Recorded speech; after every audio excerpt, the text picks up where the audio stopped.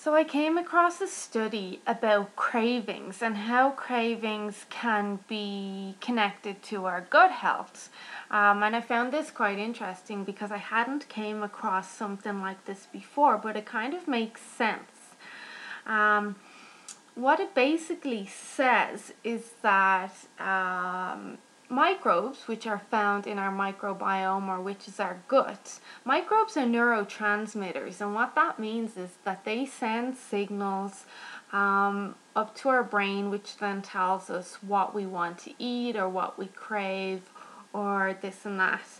And what the study showed was that obese people had a lower microbiome diversity, and that they also were low in short chain fatty acids in the gut. And if you've heard people talk about medium chain fatty acids that's found in the likes of coconut oil, they are the good ones.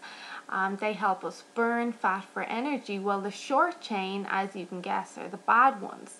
So people who are overweight seem to have lower short chain fatty acids, and these people tend to have sweeter cravings.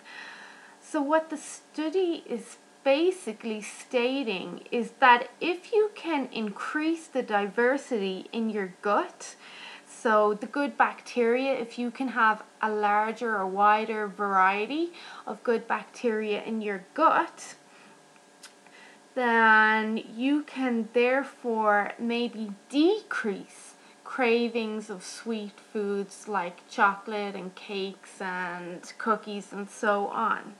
So what we would aim for in this case then, if we were to go on this study and we wanted to try and increase our microbial diversity, then we're going to try and increase our intake, or our daily intake, of probiotics to 2 to 3 different kinds of probiotics.